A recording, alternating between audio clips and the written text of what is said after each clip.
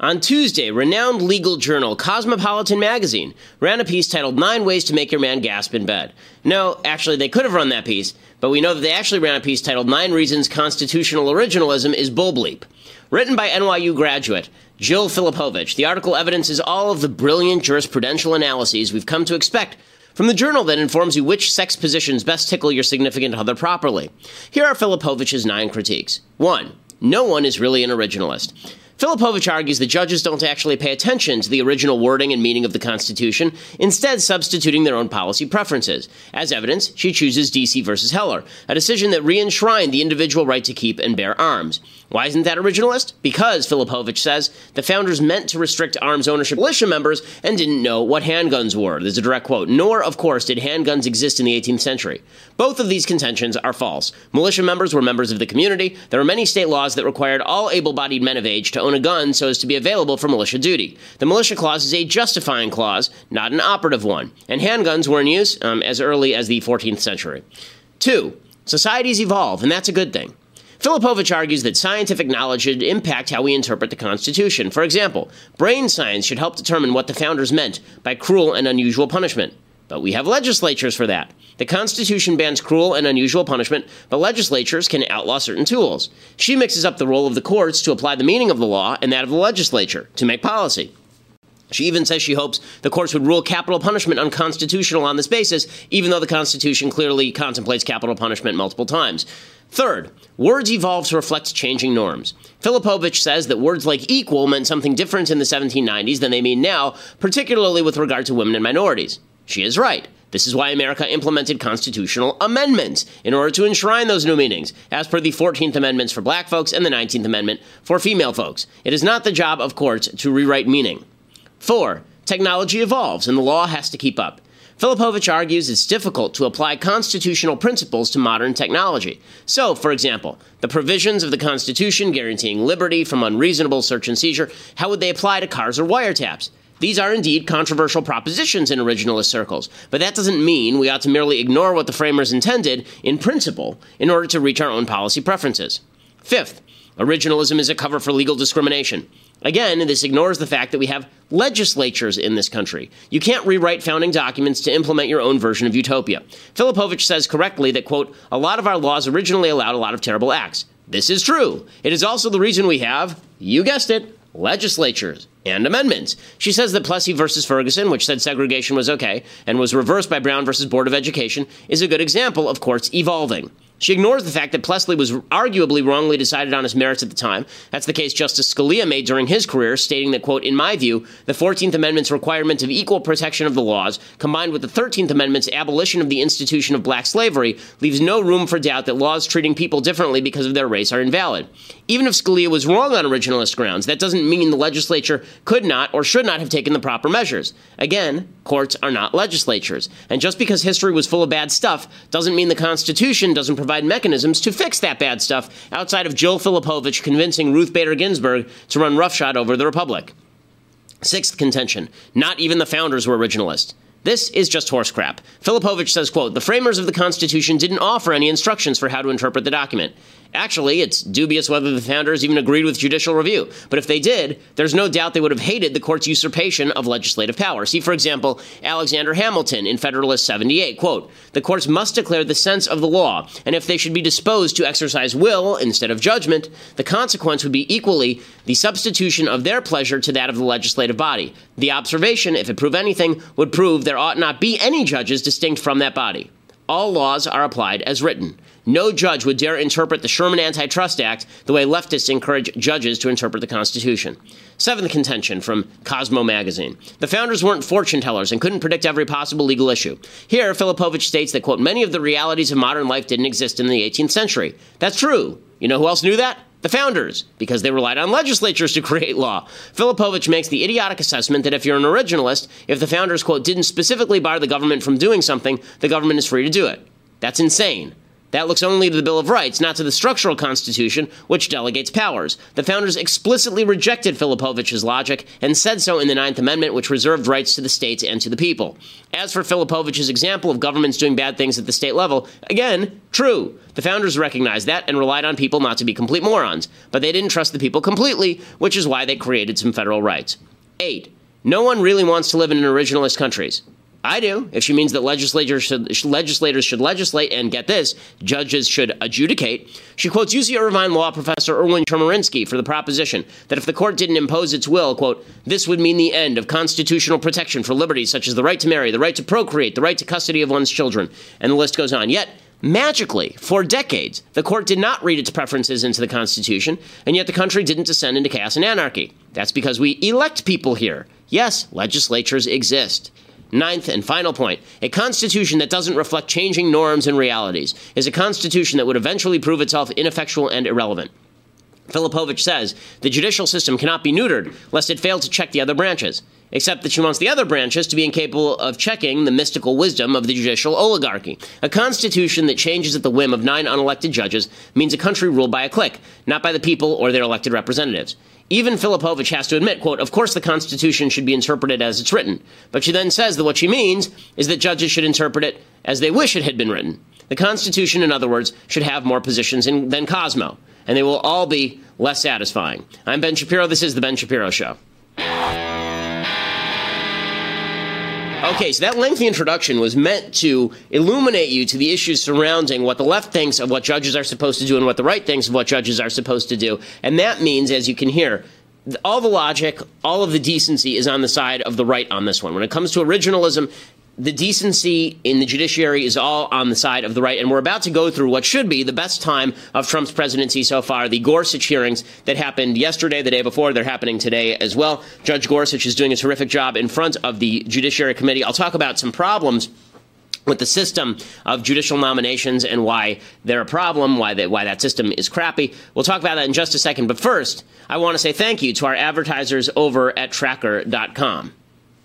Tracker may have saved my marriage. My wife loses her phone every single day. She also loses her keys a lot. Actually, I have to admit, I lose my keys and wallet a lot. So Tracker is this thing that's like the size of a coin, and you attach it to the object that you're afraid you're going to lose, and then you can call it, and then it tells you exactly where it is. It rings, it beeps. It's finding over 1 million misplaced items every day. Order yours right now, and you will never lose anything again. I promise you, I use it all the time myself. It's thetracker.com, promo code Ben. And you get a free Tracker Bravo with any order. Great product. Very excited to be associated with them. And thank you, Tracker, for helping my marriage be better, because it means that I'm less annoyed with my wife is less annoyed with me, and wants to murder me less.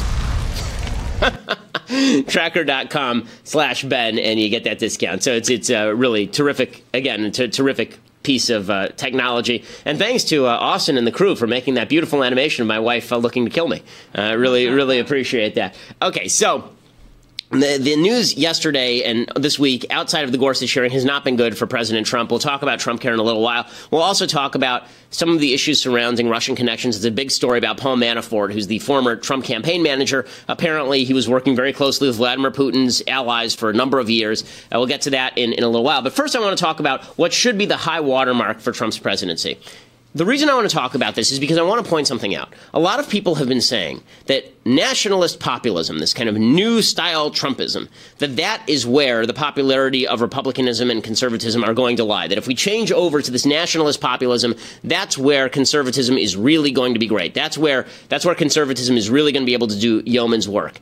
The Gorsuch hearing shows the opposite. The Gorsuch hearing shows that traditional conservatism, and I mean small government traditional conservatism with checks and balance and separation of powers, is still a more powerful idea than the idea of some great God king on a hill deciding who gets to have a job and who doesn't get to have a job. Gorsuch's hearing are the best thing that could have happened to Trump. They were great. Judge Gorsuch did a terrific job. You can see it started off with Ted Cruz, the senator from Texas, asking Neil Gorsuch about originalism and stating Democrats have caricatured the thing. It serves well to rebut the caricature that some on the left try to paint of originalism. And so under the caricature that some of the Democrats have suggested, you would assume the originalists in the case would all line up on the side of saying, well, gosh, the Fourth Amendment doesn't cover that. And yet the Kylo case, the majority opinion, 5-4 was written by Justice Scalia, perhaps the leading originalist on the court.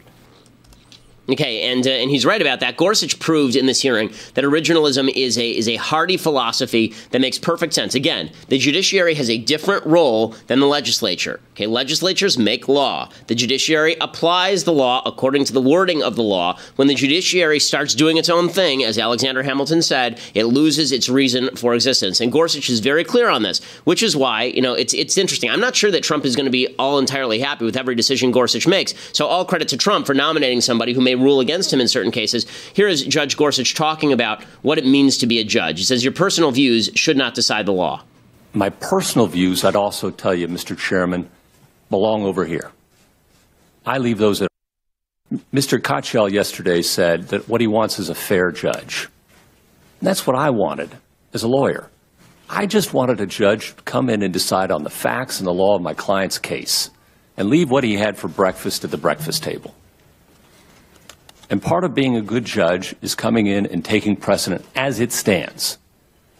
And your personal views about the precedent have absolutely nothing to do with a good job of a judge. Okay, so the last thing that he says there is actually somewhat troubling for conservatives, and I would like to see conservatives drill down on this. So there's something in judicial philosophy called stare decisis. Stare decisis means a case has already been decided. It just means precedent. There's always been a lot of controversy over how much respect to give to precedent. If a case has already been decided, is it something that you should follow or is it not? So there are lots of cases in American history where the judiciary has decided that a case was wrongly decided 50 years before and they overturn it. Roe v. Wade would be a good one to do right now. And we still don't know what Gorsuch would do about Roe v. Wade. In cases in history where we overturn a judgment include things like Plessy versus Ferguson and Brown versus Board. As I mentioned, Plessy versus Ferguson said segregation was okay. Brown versus Board says it's not. Another obvious case is Obergefell about gay marriage, which overturns a whole string of cases at the Supreme Court level. Lawrence v. Texas, which said that there was no state capacity to criminalize homosexual activity. That overturned a much earlier case called Powers versus Hardwick in 1989. So stare decisis is really a way for judges to pick and choose. And this is why I hope that the conservatives in this committee drill down on Gorsuch and say, okay, how do you decide when precedent rules and when precedent does not? The most consistent person philosophically on this at the court was not Scalia, actually. It's Clarence Thomas, who says stare decisis is stupid. Basically, if the case was wrongly decided, I'm not going to pretend that it's a better decision just because it was decided 10 years ago or 20 years ago. The reason that this matters is because here is, for example, Gorsuch talking about Roe v. Wade as precedent. This is clip 8. One of the facts and one of the features of law that you have to decide it on is on the basis of precedent, as you point out. And for a judge, precedent is a very important thing. We don't go reinvent the wheel every day. And that's the equivalent point of the law of precedent. And we have an entire law about precedent, the law of judicial precedent. Precedent about precedent, if you will. Those are all factors that a good judge will take into consideration when examining any precedent. You start with a heavy, heavy presumption in favor of precedent. Alexander Hamilton said that's one important feature, I think it was Hamilton, said one important feature of judges. If we're going to give them life tenure and allow them that extraordinary privilege, they should be bound down by strict rules and precedents. Okay, Francis so Bacon. Here's the problem with some of this, and the reason I don't believe in precedent. Again, it allows you to pick which precedents you choose to follow and which ones you don't. What would be really great in these hearings, honestly, and the only reason to have these hearings, Democrats destroyed the notion of a judicial hearing. It used to be that you could just say to a judge, okay, Roe v. Wade, bad case or good case. Every law student, every person basically has an opinion on whether Roe v. Wade is a bad case or a good case. Certainly anyone who's ever read the decision with any sort of legal head understands it's a bad decision legally, even if you like the outcome. It shouldn't be out of balance to say Roe v. Wade, bad decision or good decision. Right? These are questions we should want to have answered before we actually get to put somebody on the Supreme Court. And Democrats don't have any qualms about asking these questions. They say openly that they have litmus tests with regard to their own people, that they issue these litmus tests. If people would uphold Roe v. Wade, then they're appropriate for the court. If not, then they wouldn't. But because Democrats have vowed to basically shut down any justice who has a clear-cut opinion about important cases, what you end up with is these very milquetoast hearings. In any case, Gorsuch does a good job with the milquetoast hearings.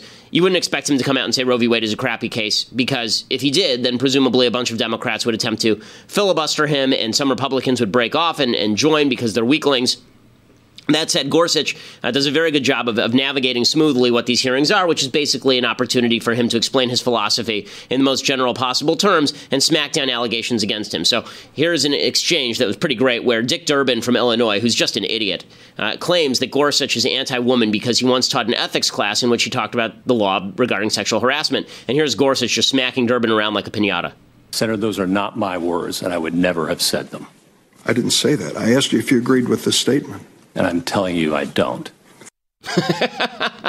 Owie!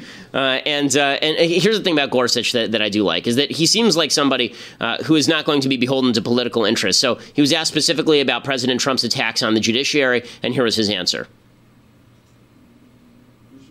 This is 5. I know these people, and I know how decent they are. And when anyone criticizes the honesty or integrity, the motives of a federal judge, well, I find that disheartening. I find that demoralizing, because I know the truth. Anyone, including the President of the United States. Anyone is anyone. Okay, and that is, this speaks, well of Trump, that he nominates a guy who's willing to go out and say stuff like this. Gorsuch really smacked around a bunch of Democrats yesterday. Al Franken was criticizing the confirmation process, and Gorsuch smacks around Franken as well. Senator, there's a lot about this process I'm uncomfortable with. A lot. But I'm not God. No one asked me to fix it. I'm here as a witness, trying to faithfully answer your questions as best I can, consistent with the constraints I have as a sitting judge. Okay, and again, that's, I think, good stuff. The fact that Al Franken, the Stuart Smalley, is out there like quizzing him is just insane. Okay, the fact that Stuart Smalley is on the Judiciary Committee quizzing him about cases he knows nothing about. I mean, he knows nothing about Chevron deference. He knows nothing about any of these issues. It's just completely crazy. But, that's the way the system works. The biggest problem, as I say, with these judicial hearings is you never get any good answers. You never get the answers that you actually want and that you actually care about. So, for example, Gorsuch is asked again about Roe v. Wade by Lindsey Graham. This time he's asked if Trump asked him to overturn Roe v. Wade, and here's Gorsuch's answer. In that interview, did he ever ask you to overrule Roe v. Wade? No, Senator. What would he have done if he'd asked? Senator, I would have walked out the door.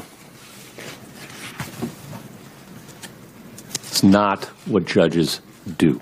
Okay. They don't do it at that end of Pennsylvania Avenue, and they shouldn't do it at this end either. So he's objecting to the idea that Trump would ask him to overturn a ruling. Okay, the fact is that Trump, I hope, asked him, how would you rule on Roe v. Wade? Not, you have to rule to overturn it, but how would you rule?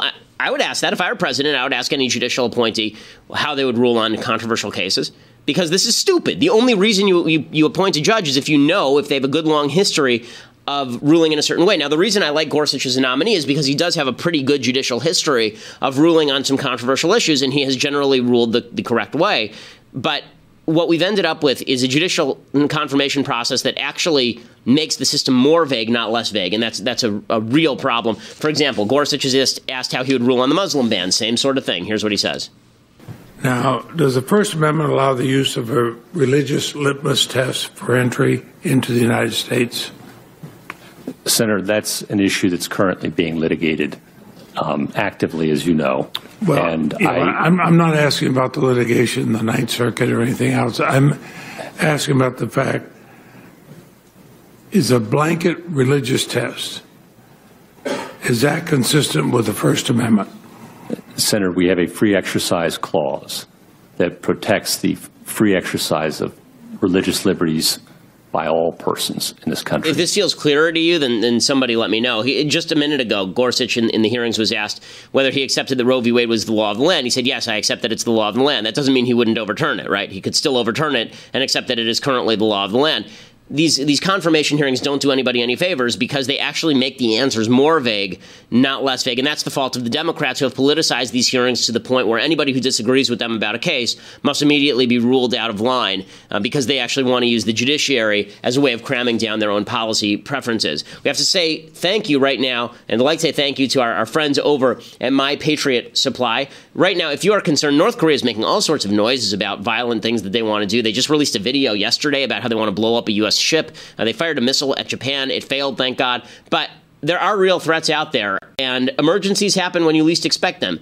If you call 888-803-1413 right now, or go to preparewithben.com right now, preparewithben.com, you can do something that will make your family significantly more likely to be safe in an emergency for just $99. You get a 4-week emergency food supply for just $99.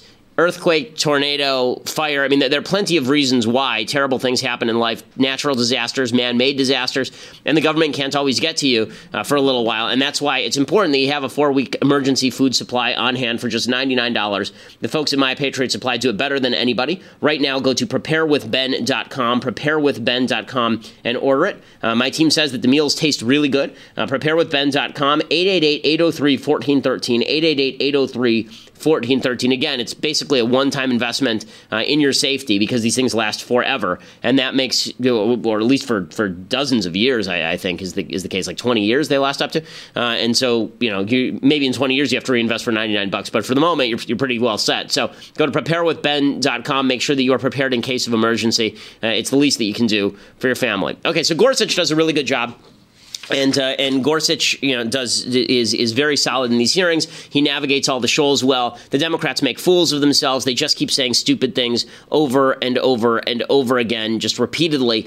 And it's a great moment for Trump, right? This would be the best moment for Trump if we weren't all distracted with Russia stuff and Trump care stuff and all the other things that Trump is busy shooting himself in the foot with. So Democrats have been struggling because they don't actually know what to do with this. So what they've decided is that they're going to come up with an alternative strategy. They can't actually lay a glove on Gorsuch, so what do? So Brian Williams, the fake news anchor at MSNBC, he says that it is obviously tough to lay a glove on Gorsuch, who knows what he's doing. It's tough to lay a glove on this guy. I didn't see a single glove laid on him. This has been a slam dunk in terms of his initial Q's and A's. You're going to see some of the more intensive questioning, but they have not, as you put it, laid a glove on him. And they're upset about that. So what do? Chris Matthews always say, guys, in the morning, come to a show and come out here, talk about Neil Gorsuch. Why? I don't know. Who's Neil Gorsuch? Let's talk about it. Go. It's about starting to fix the system. A president nominates a Supreme Court justice. The Senate deliberates on the nomination. We will not get back to such respect if we let Trump exploit the vacancy Mitch McConnell created. We cannot allow these two opportunists to complete what we call in basketball the alley-oop play. One guy throws the ball high up there above the basket, and the guy standing there right underneath jams it in. I don't want to see Donald Trump stuff his nominee through the hoop. Why? Because it's not his turn. It's Merrick Garland's turn, and everyone knows it. Vote nay on Gorsuch. Demand the 60 votes and don't give them to Trump. It's not this guy's turn. It's not his guy's turn. And all the charm and dancing and Mr. Nice Guy is not going to change it. It's not about Gorsuch or even Trump. It's about Mitch McConnell and the brand of low-level politics he stands for. Get it? Don't let him, please. Don't let him take a three-pointer, and then there's a rebound out to the free throw line, and Jordan goes up, and then he alley-oops to Scottie Pippen and jams it through. You shouldn't do that with judges, because judges don't fit through hoops. That's the thing. That's the thing that I'm trying to explain to you right now. It's good, man. I always say, come at the shoe. Talk about basketball. Little Showtime Lakers, ha! So their new case is basically that Gorsuch is a great nominee, but he can't be put through because the Republicans refused to vote on Merrick Garland, who is President Obama's nominee to fill Scalia's slot. This isn't going anywhere. Let the Democrats blow themselves up on this one. It should be a great moment for Trump. Now, as we continue, we're going to talk about some not so great moments for Trump. Plus, there is a breaking news story that I have to tell you about. A couple of stories that are I think going to, I'll talk about the political fallout from them, but they're pretty incredible stories. We'll talk about them. But you're going to have to go to dailywire.com and subscribe right now. For that, $8 a month gets you a subscription to dailywire.com. Right now, if you become an annual subscriber, you get a free signed copy, a magical signed copy of the most comprehensive book on Democrats ever sort of written, Reasons to Vote Democrat, a comprehensive guide by Michael Knowles. The Amazon bestseller sold tens of thousands of copies, making a sickening amount of money off of it. But we are giving it to you for free, and you get a free signed copy at dailywire.com when you become an annual subscriber. Or if you just want to listen to the rest of the show later, go over to iTunes or SoundCloud. Make sure that you leave us a rating. We are the largest conservative podcast in the United States.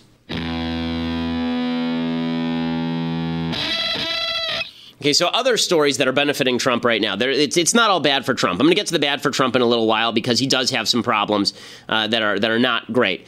First of all, there is a breaking story out of Britain that looks very much like a terror attack. When I say there's political fallout that helps Trump, that's because if the left continues to pursue this policy of multiculturalism, they are going to get more terror attacks. This is another case of that. On Wednesday, according to Daily Wire today, an alleged assailant was shot by British police after one policeman was stabbed inside the palaces of Westminster, home to British Parliament. At least a dozen people were injured on nearby Westminster Bridge, and according to one member of Parliament, 2 people were shot outside Parliament. They're describing the guy as an Asian. So the way that they describe things in the British press, when they say that somebody is an Asian, what they mean is that they are a South Asian, meaning that they are of Arabic or Pakistani extraction. That's usually what they mean when they say Asian, unless they mean an actual person from, like, Japan, but that doesn't sound like this is what it is. Police cordoned off the streets. A medevac helicopter landed in the area. A witness told Sky News he saw a man looking as if he was carrying a knife or small firearm walking toward police officers inside the Parliament campus. Witnesses described seeing a car crash into the perimeter fence on Westminster Bridge, hitting pedestrians before the driver ran toward police officers guarding Parliament. At least 3 shots were heard. People described seeing 2 people laid on the ground. Apparently, the alleged assailant was shot by armed police, but 1 police officer was stabbed. Apparently, Prime Minister Theresa May was there, but she was spirited away. She is safe and okay. So we'll keep bringing you updates on that. Other stories that are helping Donald Trump today. Again, Donald Trump has been making the case, a very convincing case, that we need to control our borders. Again, regardless of how you feel about illegal immigration. And, I'm somebody who actually doesn't believe in the notion that illegal immigrants are, quote unquote, stealing American jobs or undermining the economy or any of that stuff. I don't think that illegal immigrants should be able to get government benefits in any way, shape, or form. I don't agree with the idea that if you have a baby on this side of the border, suddenly you ought to be getting thousands of dollars of government benefits. I think that's a problem. But I do think that it is imperative, and I've thought this my entire career, that it is imperative we know who's crossing the border for safety and security reasons. No country worth its salt should have a completely open border. Well, there's a story that's coming to a head now in Rockville High School in Maryland. Last Thursday, 2 illegal immigrants were charged with raping a 14-year-old girl in a bathroom at Rockville High School in Maryland. Well, at a press conference on Tuesday, the superintendent of the school district addressed the crime by defending the school's admittance of the 2 illegal immigrants, declaring, quote, "It is wholly and entirely inappropriate for any of us anytime, anywhere to say we're going to deprive a 6-year-old, an 8-year-old, a 12-year-old, a 14-year-old, a 15- and 18-year-old of an education because of one, quote unquote, horrible incident." According to the charges, the 2 illegal aliens cornered the girl in the bathroom on Thursday morning while school was in session and took turns holding her down while sexually assaulting her. No school officials apparently heard her crying out. The teen girl reported the attack to the officials, and they called the authorities. They arrested both suspects on campus on Thursdays on charges of first-degree rape and 2 counts of first-degree sexual offense. The reason this matters is because the government supposedly didn't have any sort of control over these people. They just went to public schools, and the government didn't bother actually vetting them. The 2 alleged rapists had recently entered the country. Recently, okay? These aren't 6 years old. So you hear the superintendent saying, we can't ban a 6-year-old for coming to public school.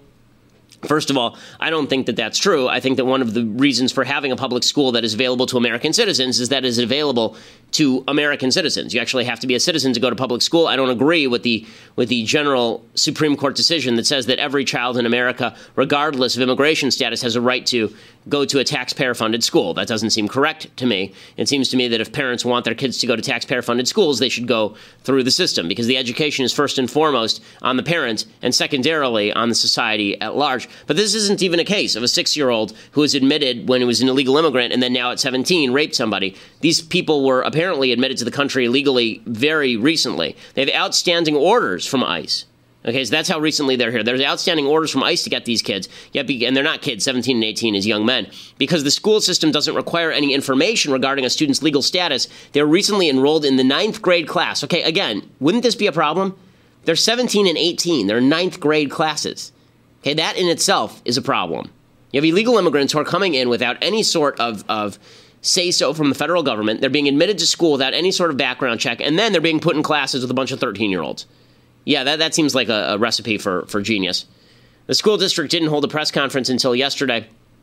Again, none of this is good. Smith, who is the superintendent, he said, "I want to reassure our parents that the children are safe and that we will work vigilantly over the coming days. We've been working all weekend and yesterday to look at every single aspect of our safety plan, everything we do, and we're going to put something out in the next few days, certainly by early next week, with the latest to our principals." And then he said, "We do not know what anyone's immigration status is in the school system because the law says we don't collect that, and we don't." Ugh. Then you're not doing everything you can, are you? Then you're not doing everything you can. End of story. It's really insane. The school district sent a letter to parents, by the way, noting the incident and then refusing to actually acknowledge that the kids were illegal immigrants. So, again, all this does is help Trump's case that we ought to be having better vetting of people crossing the borders, for sure. Now, all of that said, Donald Trump would be having a fantastic news cycle, actually, politically speaking, if it weren't for the fact that his team just seems to be chaotic all the way through. So Trump Care, it's supposed to be up for a vote tomorrow is the original plan. The original plan is that Paul Ryan is going to bring up Trump Care for a vote tomorrow. The problem is that it is wildly unpopular. There's a good shot that Republicans get killed in the House if they pass this thing and it doesn't pay off. Here's the thing. If they just repealed Obamacare and then things got, quote unquote, worse for the time being, they could at least say, look, we made a promise that we were going to get rid of this system, and we're in the process of making it better. That's going to take a little while. I think people would hear that. What people aren't willing to hear is we replace it with a system that we like better, and that system sucks. Right? The system doesn't actually accomplish what it's seeking to accomplish. Senator Mike Lee of Utah, who is one of the, maybe I think the most conservative member of the Senate here, Ben Sass, and most consistently conservative member, he points out, look, Trump Care does not even bring costs down. I mean, they're talking about bringing premiums down. That's not what this bill does. Look, one of the things that has caused the cost of health care to spike so significantly is the regulatory section of the Affordable Care Act, which has put insurance companies in a position where they've increased their premiums, and the cost of health care across the board has gone up. This bill does far too little about that. It does very little at all. It would bring premiums down. And that's the concern I have with it, is what this would do to the cost of health care. We've got to bring that under control. This bill doesn't do that to a degree sufficient for me to vote for it. And good for him, because the fact is that this bill is not a good bill. Apparently, there are a bunch of senators who oppose it. Rand Paul opposes it as well. Mike Lee is standing in opposition to it. That puts basically, I think there's one more who's already said that he's standing against the bill. So that means that this bill only has 49 in the Senate. Apparently, there are 26 members of the House who are already saying that they're not going to vote for this, which puts this thing right on razor's edge in terms of will it pass the House or will it not. Ann Coulter, who has been obviously a big Trump fan, and she was actually good for Ann Coulter for being ideologically consistent. She said, look, Trump's numbers are tanking here, and that's because he's focusing on Obamacare Light. She tweeted, Trump's numbers dropping is significant. Trump got elected for wall, deportations, and trade. Instead, he's doing tax cuts and Obamacare Light. And there's something to that. By the way, if you were just doing tax cuts, he'd be much better off. The Obamacare Light thing is tanking his numbers. Nate Silver said the same thing yesterday. Nancy Pelosi warned that Republicans will be held accountable if they pass a bad bill here. Just finally, when you think about 2020, when you think about the next presidential race, I mean, how do you think Donald Trump is going to make it 4 years? Do you think? I don't know. It's up to him. It's up to him if he obeys the law. But I'm not thinking of 2020. I'm thinking of 2018, a matter of a year and a half from now, but almost a little more than a year and a half from now, the first referendum on Donald Trump will come forward. This vote that they're asking their members to take is a terrible, terrible vote for them. Even if the bill is changed in the Senate, which the president says he's even saying, oh, it'll be changed. Well, they're still accountable for the vote that they took in the House. Nancy Pelosi should know, right? She actually should. I mean, she's actually not wrong on this. She actually should know, because the fact is that Nancy Pelosi lost 63 seats in the House after passing that crap known as Obamacare. So she should know, and she's right, that if they pass a really unpopular bill, it doesn't lower premiums, it doesn't lower costs until 2021, which means the cost lowering never really materializes.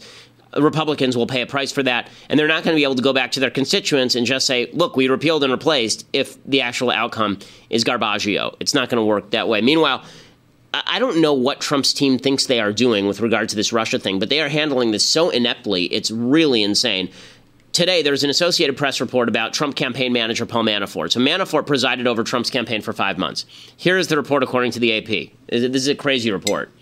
Quote, And President Donald Trump's former campaign chairman, Paul Manafort, secretly worked for a Russian billionaire to advance the interests of Russian President Vladimir Putin a decade ago and proposed an ambitious political strategy to undermine anti-Russian opposition across former Soviet republics, the Associated Press has learned. Manafort proposed in a confidential strategy plan as early as June 2005 that he would influence politics, business dealings, and news coverage inside the United States, Europe, and the former Soviet republics to benefit the Putin government, even as U.S.-Russia relations under Republican President George W. Bush grew worse. I don't find this shocking at all, by the way. I was approached, must have been 2011, I was approached by a fellow who shall remain nameless, who is a Republican operative, who said that he had a good story on Hillary Clinton about what was going on in Ukraine. This is somebody who worked very closely with Paul Manafort. I'd never heard of Paul Manafort. I didn't know about Manafort's sort of connections, although I found out. So I wrote this story because it seemed like a pretty good story for Breitbart, just on the basis of doing a little bit of research on my own and seeing that basically the story was essentially that Viktor Yanukovych, who was then the Ukrainian prime minister, was a fellow who was he was on the very close with Putin. He was on the outs with the opposition, but a lot of the people in the opposition also had significant connections to anti-Semitic parties, which is true. I think her name is Tymoshenko. She had some significant connections to anti-Semitic parties inside Ukraine. So I wrote this story about how Hillary Clinton was very close to a bunch of people on the other side who were close to anti-Israel groups. We put up that piece, did a little bit more research, and then I find that Manafort is very, very tight with not only Yanukovych, but also with Putin. So the idea that they were attempting to shape media coverage inside the United States, I don't find shocking, because they successfully were able to pitch me a story that they didn't pay me for, obviously. I don't get paid for my stories except by the outlets that pay me. But they were able to successfully pitch a story to me, and I know that they pitched stories to other people that helped shape coverage regarding Ukraine. Now, I was in favor, by the way, of the ouster of Yanukovych in Ukraine. In any case, Manafort was obviously involved in a lot of this sort of stuff. He proposed in that confidential business strategy that he would help shape all of these politics and business dealings and news coverage. He pitched the plans, according to the AP, to Russian aluminum magnate Oleg Deripaska, a close Putin ally, with whom Manafort eventually signed a $10 million annual contract beginning in 2006. $10 million annually. I mean, that's like playing shortstop for the New York Yankees. According to interviews with several people familiar with payments to Manafort and business records obtained by the AP. Manafort and Deripaska maintained a business relationship until at least 2009, according to one person familiar with the work. Manafort wrote in a memo to Deripaska, "We're now of the belief that this model can greatly benefit the Putin government if employed at the correct levels with the appropriate commitment to success." Now, here is what Trump should have done when he found out that Manafort was involved with the Russians. Fired him. Right? As soon as I found out that Manafort was involved with the Russians, just as a reporter, I said, I'm never using these people as anything remotely resembling a source again, even though I had independently verified a lot of the details they were talking about, just because I'm not going to trust the foreign press agency for the Ukrainian government that is in league with Vladimir Putin. Okay, all of that being the case, Manafort denied in March 2016 any ties with Putin. He called such allegations absurd. They were not absurd. My guess is what happened here is that Trump hired Manafort, hearing from a lot of people that he was this expert black ops operative in Republican circles, and he then was able to he was then able to get in. Manafort was able to get in with Trump, and then Trump found out about it, and then Trump fired him. That would be the best possible explanation here, is Trump should have said, look, I didn't do my vetting. I should have done better vetting on Manafort. It wouldn't hurt him at all now. He's president already. And he could say the same thing about Mike Flynn. He could say the same thing about Carter Page, a former foreign policy advisor to Trump with ties to the Russians. Instead, Team Trump is going out there and pretending these people simply don't exist, which is really, really stupid. Okay, because when you say, I never knew this person, all you're doing is tempting the media to dig into your relationship with all of these people. So you had Sean Spicer saying that Manafort had a, quote, very limited role for a very limited amount of time with the campaign. That's insane. He was the campaign manager for 5 months. Carter Page, he was named specifically by Trump as one of his foreign policy advisors. Kellyanne Conway said on Fox News that the president doesn't know these gentlemen. He didn't work with them. Then why did Trump specifically name them? Spicer repeated that fib. He said Carter Page is an individual the president-elect does not know. It must have been a different Carter Page. They did the same thing with Mike Flynn, who was the actual national security advisor for 5 minutes. Spicer said Flynn was only a volunteer for the campaign, like he wasn't involved with the campaign. All of this, all it does, the reason it's stupid is not because anything nefarious actually had to happen. Okay, the reason this is stupid is because the more you deny things that are obvious to everyone, like you had a relationship with people who are pro-Putin, the more you got a problem. And the more you are attempting fate, because the media will keep digging here until they hit bedrock. Okay, time for some things I like, things I hate, and we'll do a little bit of Bible talk. So things I like. We're doing monster movies this week. I will actually, let me do first. Let me say first, thank you to our sponsors at Birch Gold. So if you are looking to invest in precious metals, if precious metals are something that you want to put some of your money into, which is what you should do, then you need to go to birchgold.com/Ben, birchgold.com/Ben. These are the people with 5-star rating from from pretty much everybody who's tried them, A+ rating with the Better Business Bureau, and you can call them right now to request a free information kit on physical precious metals, birchgold.com/Ben. Right now is a time where there's a fair bit of financial uncertainty. The stock market had a bad day yesterday. You don't know what Trump is going to do. You don't know how the international economy is going to affect America's economy. You ought to have at least part of your portfolio in precious metals and gold. You can legally move your IRA or 401k out of stocks and bonds and into precious metals. You should have part of your portfolio there. I do. birchgold.com/Ben. Those are the people that I would trust to invest in precious metals. Okay, time for things I like. So, as I say, we were doing monster movies, and I was recommended one by Mathis Glover last night, and I have to admit that it was not good. I saw The Host last night, and our producer, I saw our producer Mathis recommended it to me. I like a lot of the movies that Mathis likes. This was not one of them. I thought that it was goofy and overlong. It took a long time for them to get to the point.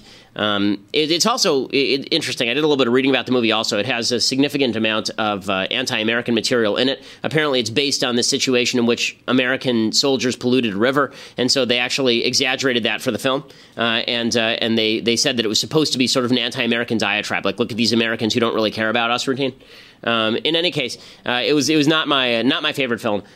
Better monster movie. I rewatched Godzilla with my wife last night, as per our things I like yesterday, and she really enjoyed it. But the original King Kong is still the king of all monster movies. The original King Kong is a great film. This is, of course, one of the most famous scenes from the original King Kong, made in 1933. It's like an hour and 25 minutes long. I'm with my wife on this. I think that half the movies that are out there right now could benefit from being an hour and a half rather than 2.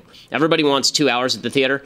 An hour and a half movies would be much better. King Kong is a really short, tight movie. A lot happens in it. And the special effects actually still from 1933, like, they're going to be cheesy. They're from 1933. They still hold up to a certain extent because the complexity of the special effects. I mean, they use stop action for the entire film, which is an amazing thing. And here's a little bit from the film. Attention all stations. Kong is going west. He is making for the Empire State Building. Stand by for further reports. If he goes up there, what can we do? We won't be able to get near him. Kong is climbing the Empire State Building. He is still carrying Ann Darrow. That is all. That licks us. There's one thing we haven't thought of. What? Airplanes. If he should put Ann down, and they can fly close enough to pick him off without hitting her. You're right. Planes. Call the field. Oh, boy, what a story.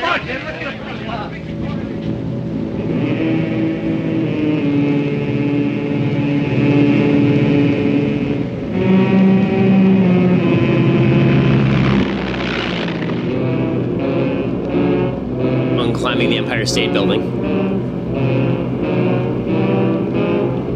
And this is, of course, one of the more famous scenes in movie history, where all the planes start flying around him and Kong is fighting off the planes. Come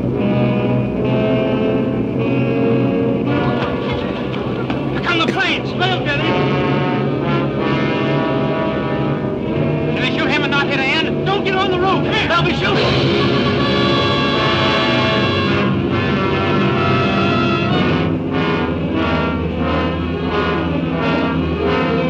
Whole scene, because it gives away the ending of the movie, which everybody already knows. Little point of information that's kind of fun. So Kong in this film is about 25 feet tall. That's how tall Kong is in this film. His size has varied widely across the various Kong films. And it's actually a problem because now they're going to make this King Kong versus Godzilla movie. And Godzilla is the size, like, Kong is climbing the Empire State Building. Godzilla is the size of the Empire State Building. Right? If you watch the new Godzilla, the 2014 Godzilla, he is as big as the buildings. Right? He's a giant, like, he creates tsunamis by getting up out of the water. So you have a bit of a, like, if it were Godzilla versus this Kong, he would step on him and then breathe fire on him, and that would be the end of that particular battle. Because Kong is like 25 feet tall. They've increased the size of Kong. I think in the new film, they say that he's like about 200 feet tall. So Godzilla still has a sizable height advantage. Godzilla is like 360 feet tall, something like that. But he has varied widely over time. So in the Peter Jackson version of Kong, he's still only about 30 feet tall. Excuse me. But there is a... But they're going to have to fix that discrepancy. I think maybe what they're going to say is they're going to say that Kong is still growing, right? In the new King Kong film, they say that he's still young. So maybe they say that he's going to continue to grow, and then you have these two giant monsters going at each other. They're going to have to figure out something to do, because otherwise Kong just gets mashed by Godzilla almost immediately. Okay.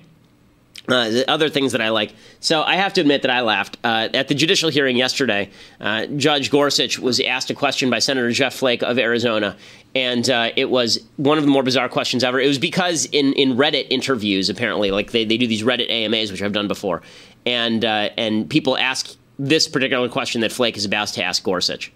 Said, ask him if he would rather fight 100 duck-sized horses or one horse-sized duck.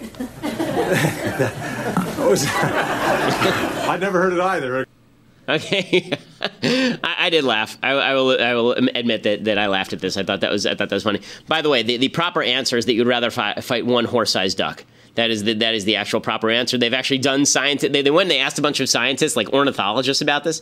What they basically said is that, number one, a horse-sized duck wouldn't be able to fly because its wings have to expand on an exponential level, not on an arithmetic level, in order to make it fly. And number two, the duck is actually a pretty placid creature that doesn't really know what's going on. And even if it bit you, it wouldn't be able to really bite you all that hard. So you'd really want to go after the horse-sized duck. 1,000 small horses would probably run you over, and it would be unpleasant. You don't want to be against 1,000 of anything. In any case, okay, time for a thing that I hate. Okay, so there is this hippie who was interviewed after some sort of criminal incident. These interviews are really hilarious, but it just demonstrates that America has a serious public education problem. Here's this hippie skateboarder talking about a criminal incident, and it just makes you weep for America. I'm one of the heroes. Yeah, can we talk to you? Do you mind? What do you want to talk about? What happened today? Well, went straight out of Dogtown, skateboarding, surfing it up. Before I say anything else, I want to say no matter what you've done, you deserve respect. Even if you make mistakes, you're lovable. And it doesn't matter your look, skills, or age, or size, or anything, you're worthwhile. No one could ever take that away from you. Well. Now, this stuff right here, I was driving and I was in the passenger side of this f***er's car, and he comes over on there. He was over by the recycling center. He says, oh, when I was in the Virgin Islands, 30 years old on a business trip, I this 14-year-old. I was like, you what? He's like, I raped this 14-year-old, starts crying, gives me a big hug. He's like 300-pound guy. I'm like, oh, shit. He must be f***ed, man. Like, what's he talking about? I didn't take him seriously at first. He comes driving down this way. He's like, you know what? I come to realize I'm Jesus Christ, and I can do anything I f***ing want to. And watch this, bam, and he smashed into this f***ing guy right there, pinned him in between that f***ing truck. And so I hop out, I look over, the guy's pinned there. I mean, like, freight train riders know this. Like, if you get pinned between something, do not f***ing move that shit, otherwise you bleed out. Like, motherfucker, I ran in, I grabbed the keys, he's f***ing sitting there like nothing even happened. I can't deal with it. This right here makes the case against universal health care. I'm not paying for this guy's health care. I'm sorry, I'm not. Like, he can pay for his own frickin' health care. Okay, like, what? Like, what? No. Like, I don't want to rule this guy's life, and that means that I can't make decisions for him. If I can't make decisions for him, I'm certainly not going to be held responsible for the decisions that he makes, because come on.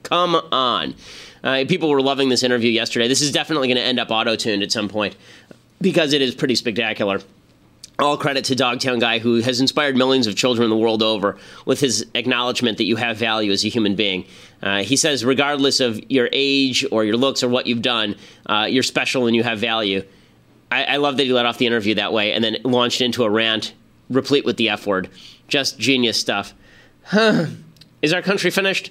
Well, you look at this fellow and you think, maybe. Okay, time for a little bit of Bible talk. So, with that out of the way, this week's Bible portion in the Jewish community comes from the book of Exodus. This is the long part of the book of Exodus where it talks all about the construction of the temple and really about the tabernacle more specifically. So this is from Exodus 37:1, and it says Bezalel, who is one of the priests, made the ark of acacia wood, 2.5 cubits long, 1.5 cubits wide, 1.5 cubits high. He made 2 golden cherubim. He made them of hammered work from 2 ends of the ark cover, 1 cherub from one end and the other cherub from the other end. From the ark cover he made the cherubim from its 2 ends, and they had their wings spread upwards, shielding the ark cover with their wings, with their faces toward one another.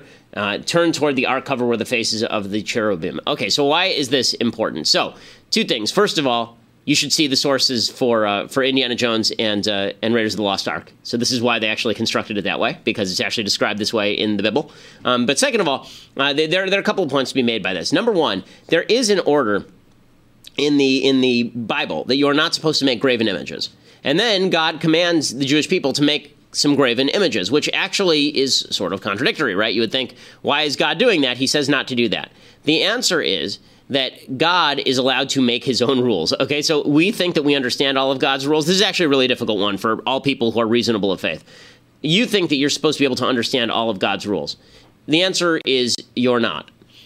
You know, what God wants you to avoid, the reason he doesn't want you to make idols without his direct, approval of making, first of all, the ark is not an idol, but it's a sort of a conduit. The reason that God does not want you doing it is because when you establish your own idols, it is your reason that is driving you to establish an idol, and that idol is supposed to be a stand-in for you.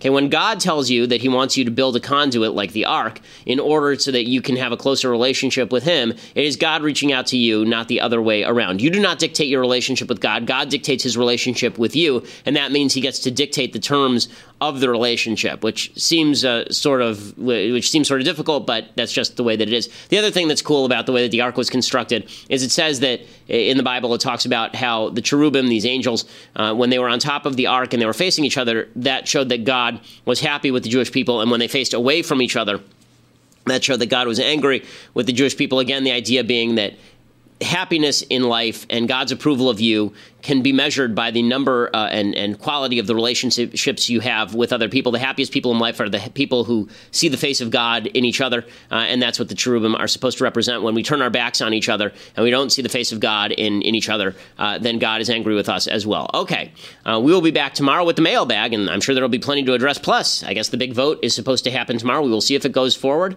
So much to talk about. I'm Ben Shapiro. This is The Ben Shapiro Show.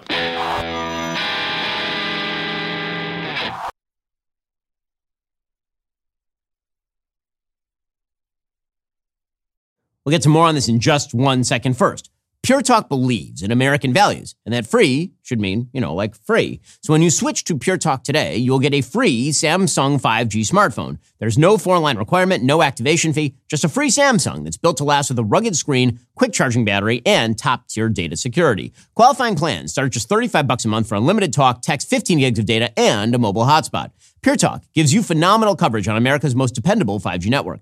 It's the same coverage you know and love, but for half the price of the other guys. The average family saves almost $1,000 a year. So I challenge you to choose a company that actually doesn't hate your guts and shares your values. Let Pure Talk's expert U.S. customer service team help you make the switch today. Go to puretalk.com/Shapiro to claim your eligibility for your free brand new Samsung 5G smartphone and start saving on wireless today. Again, go to puretalk.com/Shapiro to switch to my cell phone company. I've been using them for years. They're fantastic. You'll love them as well. Go to puretalk.com/Shapiro and claim your eligibility on that free brand new Samsung 5G smartphone. Start saving.